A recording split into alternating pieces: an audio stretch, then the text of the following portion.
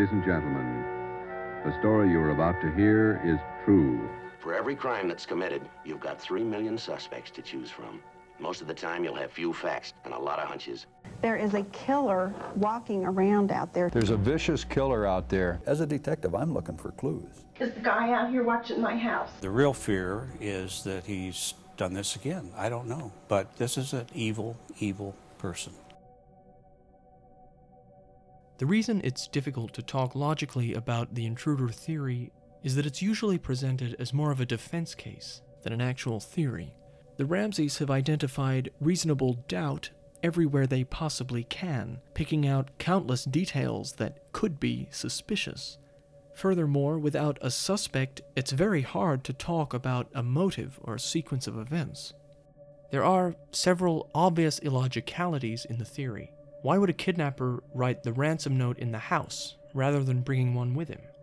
Why would you go to all this trouble for a kidnapping and then leave the body in the house? Why cover up the initial motive with a second, totally different motive? There's no real way to talk about the intruder theory without simply shutting out these questions and just pretending they don't exist. So let's get started. The body of evidence used to support the intruder theory is enshrined in a civil case from 2003, Wolf versus Ramsey, also known as the Carnes case after the name of the judge, Julie Carnes. That case has provided the apparent factual basis for many defamation claims made by the Ramseys over the years, although those so-called facts are far from impartial. The plaintiff, a man named Chris Wolf, sued the Ramseys for calling him a suspect in their book, The Death of Innocence. Unfortunately, Mr. Wolf made no attempt to dispute the Ramseys' portrayal of the facts of the crime, so the Ramseys' lawyers were free to define the evidence as they saw fit. They proceeded to repeat several of Lou Smith's unproven theories as though they were facts. Judge Carnes herself stated this very clearly a few years later. My decision was based only on the civil record before me, which did not include the police investigative reports.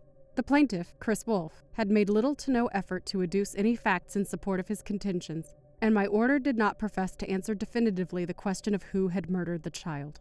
Mike Kane confirmed that many of the so-called unexplained or suspicious details presented as intruder evidence in that case had already been resolved years earlier. They were clearly in the police file answers to a lot of the things that the court said had never been established. Unfortunately, commentators on the Ramsey case, often with good intentions of promoting fairness or balance, are sucked in by the apparently authoritative nature of the Carnes case. It's one of the main reasons why every fact in this case now has its own alternative fact that makes the Ramseys look good. Rather than enumerating every piece of possible evidence that may or may not support different variants of the intruder theory, I'll try to provide an overview of its basic claims. In order to understand the gist of this theory, it's important to know about the background of Lou Smith, who was really the architect of the theory. Well, Lou Smith was a legendary detective. Smith saw himself as an old-fashioned detective. His past cases included abductions, spree killings, and kidnappings. His claim to fame before the Ramsey case was a lucky break that led him to solve the murder of Heather Dawn Church in 1995. Heather had been abducted from her home and her body was found 30 miles away. Although her parents were completely cooperative, some people suspected her father, and the case had been unsolved for 3 years when Lou Smith was called in. As the Denver Post described it, he reorganized the case and labeled it a burglary gone bad. Smith looked at the crime scene photographs and decided to take a wild gamble by retesting a fingerprint found on a window screen. Lo and behold, it led them to the killer, a crazed pedophile. In the Heather Dawn Church case, there was an intruder. At first, the parents were blamed for that crime, too. Smith was still riding high on the success of this intruder case when DA Alex Hunter hired him to reinvestigate the Ramsey case. Smith has often claimed, falsely, that he was undecided or even suspicious of the Ramseys before signing on to the case, but the records make it very clear Smith was always convinced of the Ramseys' innocence.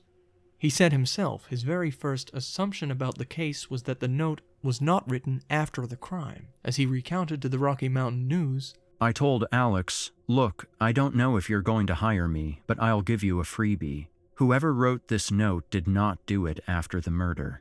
this rules out the possibility of staging, and thus rules out the Ramseys. This was a very controlled, planned, sophisticated ransom note. To sit down and write a note like that, with all of those details in there after you brutally killed your daughter, come on, give me a break. It's no wonder Alex Hunter decided to hire him. Clearly, Smith wanted to work his magic a second time. He didn't want JonBenet's death to be a domestic abuse case, he wanted it to be a real kidnapping, just like Heather Dawn Church. With this background in mind, let's look at Smith's theory. The essence of Smith's profile, such as it is that the killer was an evil psychopath. The Ramseys and their supporters have referred to the intruder as a deranged subhuman who simply doesn't follow the laws of logic. This person is a madman. It's a monster. They don't think logically. This person is a monster. It's a subhuman. This person doesn't think like you and I do. This person is not going to make sense. None of it makes sense. You're right. It was an evil. What was the guy doing? Why did the intruder do this? Man. Evil I don't know, person. but when we find out, And God we willing, we'll when know. we find this creature. To quote one of the Ramseys' supporters in the Boulder Police Force, Robert Whitson, people say, well, that doesn't make any sense. Nobody in their normal mind would do that. Keep in mind, you're not dealing with a normal person. You're dealing with a psychopathic personality. FBI profiler Greg McCrary disputed this. He says the language of the ransom note does not point to this type of offender. The writer's articulate, well-spoken, there's good sentence structure, grammar, syntax, all that vocabulary all indicates a well-educated offender. This is not anyone crazy or irrational or mentally disordered. Occasionally, John has discussed a slightly more coherent motive for the killer. John Douglas, who is a very noted FBI crime profiler, said he believed that it was someone who was angry at me or jealous of me, and it was primarily directed at me. And that was hard for me to accept and to swallow. But she was sexually assaulted, the child, Yes. so maybe the motivation was a pedophile's motivation. Well, there is that theory as well. The Ramseys have never offered an explicit explanation for how the killer could simultaneously be motivated by revenge on John Ramsey and pedophilia, and they seem to advocate either one of these motives at different times. On the one hand, Lou Smith seems to believe firmly that the motive was primarily sexual. I'm looking for a pedophile that's a sexual sadist. That's what Lou Smith's looking for. And on the revenge side, the Ramseys generally point to that one quote from John Douglas. John Douglas, who's a very well-known crime profiler. John Douglas, who's a very brilliant man. Just to be clear, Douglas worked for the Ramseys. He was paid by the Ramsey defense team, and the only so-called evidence he saw was what the defense team decided to show him. I just don't believe in my heart he did this, and not just in my heart from the analysis of the scene. But you're being paid by the Ramsey family. Right. He never saw the case file, and he was heavily criticized by his FBI colleagues for his work on this case. It's also interesting to note that while Douglas clearly believed John Ramsey was innocent, he didn't seem to have the same confidence about Patsy.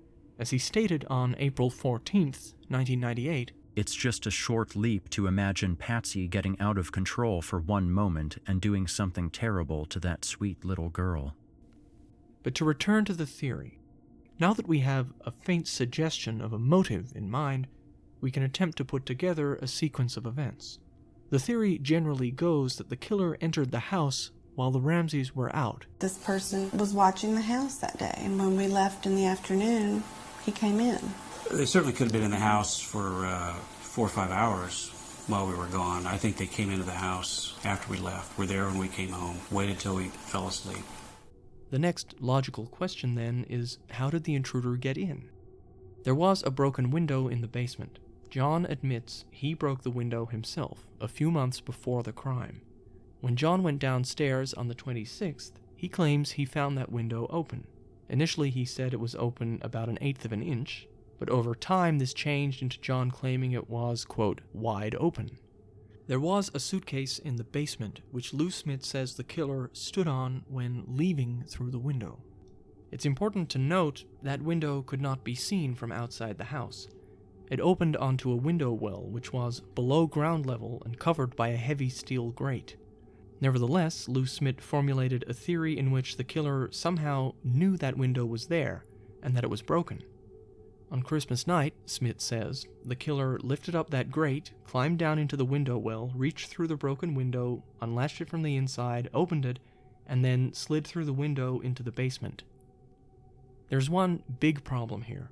On day one, police observed cobwebs, proving the grate could not have been opened that night.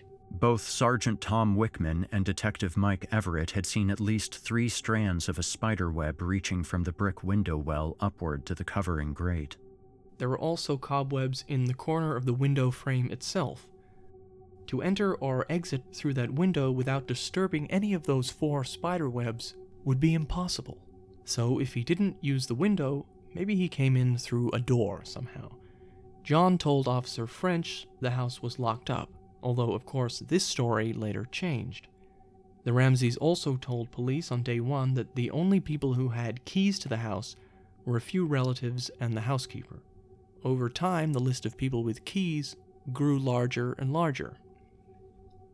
The reasons to doubt this are obvious, but let's say, for the sake of argument, that this intruder somehow gained access to the house that afternoon, without being seen by neighbors, without alerting the neighbor's dog that normally barked whenever somebody walked past, and most impressively, without leaving a single trace.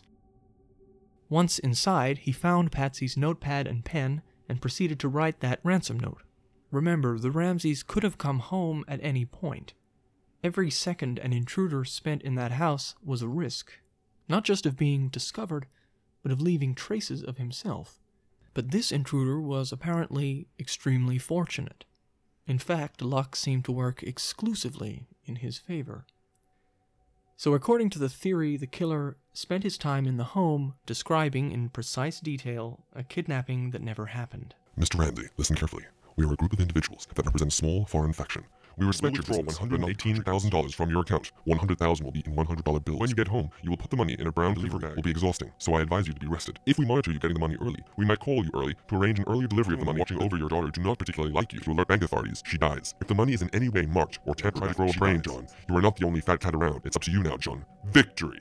SBTC. The intruder theory offers little in the way of explanation when it comes to this note.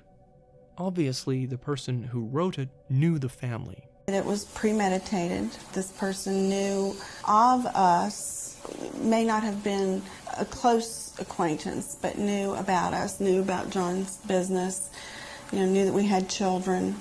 The number 118 had significance to this person. SBTC meant something to this killer. We're not looking for a needle in a haystack. Lou Smith says this person was an expert on movies. It's like a PhD in ransom notes that was gained through watching movies. Another key component of the intruder theory concerns the alleged use of a stun gun on JonBenet. Although stun guns are loud weapons that usually cause victims to scream and run away, Smith believed the 2 small abrasions on JonBenet's lower back resembled the marks that are made by stun guns. I think that the stun gun is one of the best clues left behind by the killer, as far as a clue. Although he never actually found a model of stun gun that lined up with the marks, he was adamant in his claim that one was used. But again, Smith's theory contradicts the physical evidence. The fact is, stun guns create burns, not abrasions. This is well established in a long history of medical and legal cases. The marks on JonBenet's back are identified in the autopsy as abrasions. Prosecutor Mike Kane pointed this out. The thing about the stun gun that everybody keeps coming back to, there was one person who was qualified who actually looked at that little girl's body on the autopsy table, and that was Dr. Myers, who's a forensic pathologist. He looked at those very marks and said that they were abrasions. It is a quantum leap. You can take a stun gun and put it up against somebody's body and it's going to leave a burn. It does not leave an abrasion. So all these These other opinions that have come out that said that this was a stun gun, there is absolutely no way they would ever get into evidence because there is no evidence that these were burns. As stun gun expert Dr. Robert Stratbucker said under oath when shown the images of the marks on JonBenet's body, "This is an abrasion. I know it is not a stun gun." In spite of this, Lou Smit and the Ramseys kept on insisting that the coroner got it wrong, and that these marks were stun gun burns, even hiring somebody called Dr. Michael Doberson, who had no expertise in the area and who had never examined JonBenet's body, who claimed that Smith's theory was plausible.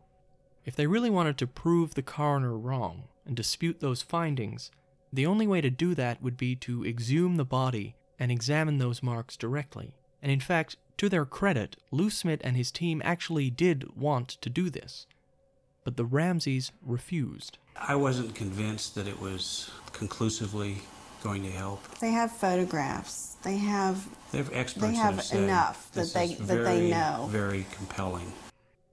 Another essential part of Lou Smit's intruder theory concerns the garrote. Smit often claims, without any evidence, that the garrote was a sophisticated professional device. A garrote used for strangling. This was a professional tool. This wasn't an amateur device. The photographs of JonBenet's neck show small petechial hemorrhages, which are a consequence of strangulation. The autopsy specifically identifies these as petechial hemorrhages. But Lou Smit believed, again with no basis other than his gut instinct, that these were fingernail marks. The most significant part of this particular photograph is that there's half-moon abrasions directly above the ligature. These most likely are fingernail marks where JonBenet was trying to get the garrote from her neck. She tried to save her own life. And whoever did that to JonBenet had to see her doing this. This is a very brutal killing. To be clear, Lou Smit was a policeman. He had no medical training whatsoever. Smit insisted that the neck cord was part of some perverted sexual torture. This is a sexual device. Then this noose was pulled very tightly against the neck of JonBenet, almost like a control device, almost like you were controlling a pet or a dog. When that cord was put on the neck, Lou Smit repeatedly tells us, JonBenet was apparently awake and struggling. He was controlling her, and she was trying to get it off of her neck. If you remember the sequence of injuries we talked about back in episode 3, you'll see that Lou Smit's sequence is completely out of order. In fact, this is his most drastic disagreement with the medical consensus in this case. Some of the nation's leading experts were consulted on those injuries. They agreed unanimously that the head blow happened 45 minutes to 2 hours before the strangulation, so JonBenet was unconscious when that cord was applied. This was based on the extensive hemorrhaging, the swelling of the brain, and the necrosis of the tissues. But this doesn't work with Smit's theory. He instead claims that JonBenet was gradually and sadistically strangled into unconsciousness, and then the killer decided to strike her on the head. In the case of JonBenet, there was no swelling. Swelling of the brain suggested that JonBenet had survived for some period of time. There was no bleeding. There is found to be an extensive area of scalp hemorrhage along the right temporoparietal area. If JonBenet was hit on the head first, that would have taken all that time to do this. There would have been massive bleeding inside that skull. So it's ludicrous even to think that the head blow came first. Once again, Smit is completely at odds with the medical consensus in this case. But this has not stopped John Ramsey from repeating Smit's theory as fact. The last act that this creature did to our daughter was a vicious blow to the head. That is irrefutable. And as he says just a few minutes later in the same interview, most importantly, though, is the sequence of events. The last act this creature did to my beautiful child is strike her in the head with a vicious blow. She was either dead or near dead when that blow was administered. By now, I think we're starting to see a pattern here. In all these areas where Lou Smit is disputing the evidence, he's trying to make the crime seem more brutal than the evidence suggests. The fingernail marks, the stun gun, the sexual bondage, the slow strangulation, the delaying of the head blow until the very end. It's as though the actual facts are not evil enough. For some reason, Smit feels the need to make it more evil. Indeed, if you watch enough interviews with Lou Smit, you begin to see he's not really trying to make sense of the crime at all. He's just emphasizing its brutality over and over again. Why he did all these things, I don't know. But JonBenet died a very brutal death. It's easy for us to overlook words like brutal or vicious, because of course we assume that by definition, any homicide of a child is brutal. But listen to how much Smit and the Ramsey defense team emphasize it. That is a very brutal, vicious personality that killed JonBenet. This is a massive, brutal head wound. This is brutal first-degree murder. It's vicious and brutal. But that shows a very brutal death. Notice how bright red that is. The person who did this wanted to brutally kill JonBenet. Somebody brutally bludgeoned JonBenet that night. This murder was not conducted upstairs in a nice little bedroom. This murder was conducted in the basement, and it was very vicious.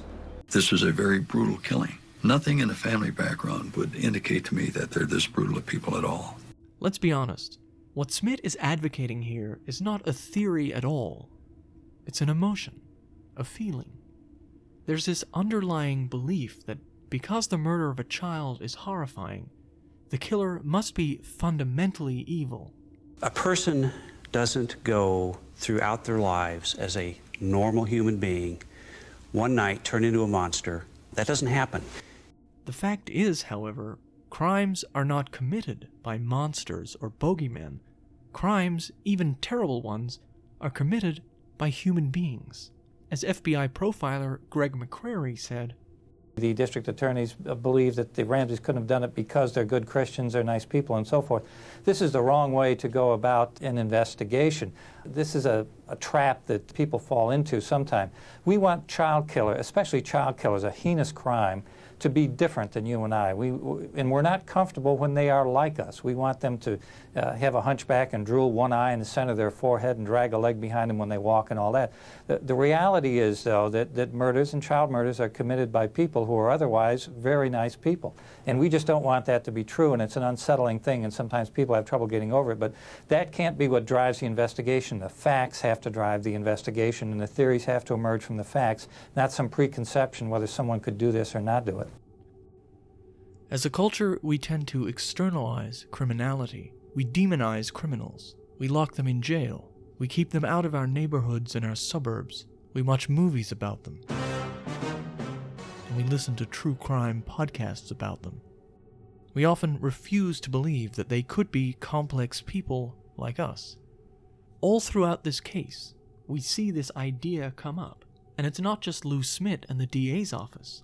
The idea is frequently supported in the media. Probably the most widely viewed interview with the Ramseys was the Barbara Walters interview in 2000.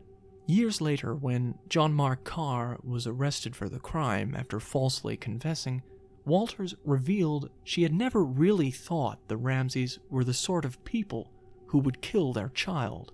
Well, you can't say publicly, you or I or any journalist, you don't give your opinions. When I did that interview with them, I hate to keep saying it was a gut, but they were such decent people. The love for the child was so apparent. I never felt that they were guilty. This gut instinct is one of the main reasons our society has trouble believing victims of abuse. In a way, the Ramseys embody the white Christian suburban ideal, the successful CEO, the pageant-perfect housewife. They're the exact sort of people we're taught to respect, trust, and admire. Anyone, from any walk of life can achieve the American dream. By calling this image into question, we're really questioning our own deeply held values, our own illusions. The desire for simple, reductive categories of good and evil seems to motivate a lot of supporters of the Ramseys. Here's the Ramseys' lawyer, Lynn Wood, describing his own moral philosophy by way of the QAnon conspiracy theory. Some of these people that are involved in child sex trafficking, they're children of the devil. We have to realize that God created beings knowing that those beings were going to go to hell. He had to create children of the devil so that the children of God could love him and praise him for the difference in how their lives turned out. You can't know good unless you know bad. This is, of course, an extreme version of the idea, but the view that people have to be either intrinsically good or intrinsically evil is deeply ingrained in our society. And thanks to social media, this kind of superficial, binary thinking is not likely to go away anytime soon. 25 years on, it's impossible to say how many lives have been affected by this case. The list of people implicated by the Ramsey defense team is remarkably long. In fact, even now, because of the anniversary, I'm sure the Ramseys will be appearing on TV once again to drag more innocent people under the umbrella of suspicion. People like Jeff Merrick, Glenn Meyer, Joe Barnhill, Linda Hoffman, Chris Wolf, Michael Helgoth. The Ramseys have been merciless in their willingness to throw people under the bus. None of these people were ever linked to the crime scene. None of them was ever found to have a coherent motive. A notable example is the White family, the ones who had Christmas dinner with the Ramseys hours before the killing. Unlike John and Patsy, the Whites cooperated fully with the police. They did everything they possibly could to help the investigation, even while John and Patsy were accusing them behind the scenes. But after Fleet White publicly questioned the impartiality of the DA's office, DA Alex Hunter personally engaged in a smear campaign against White himself, leaking a ridiculous conspiracy theory to the press. Fleet White's son, just 7 years old at the time of the killing, is now a young man.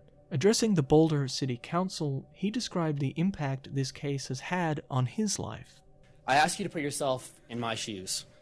As a young adult starting my career, I have to live with Google search results that associate my name with the failed JonBenet Ramsey murder investigation and the lies that Alex Hunter promoted in order to protect himself and John and Patsy Ramsey. Because we live in the internet age, the lies and filth will follow us for the rest of our lives. To this day, Alex Hunter has never been held to account for his attempt to falsely implicate the Whites in the crime, and people continue to speculate about many other so-called suspects without any factual basis. It's clear that John Ramsey has also been thinking a lot about his legacy. Just the other day, my 9-year-old granddaughter saw a tabloid in the supermarket, and it confused her. It hurt her. That's horrible. And that's what I'm fighting. For her, I don't want her to wonder about her grandfather or be ashamed of me or our family name. Clearly, John is still very much invested in his own name and reputation. But in my view, there's something far more important at stake here: JonBenet's legacy. What really matters, ultimately, is that we learn from this tragedy and use that knowledge to help give a voice to victims of abuse.